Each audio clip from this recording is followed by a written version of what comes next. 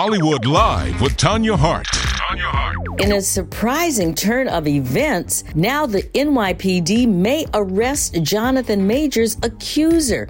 This is according to multiple reports. Majors' career was just sidelined and unraveled because of these domestic violence allegations against his girlfriend, Grace Jabbari, when she claimed she was attacked. This was back in March, and they arrested Jonathan. His lawyer has been saying all along that he was actually the victim. Well, it appears that someone now within the police department agrees.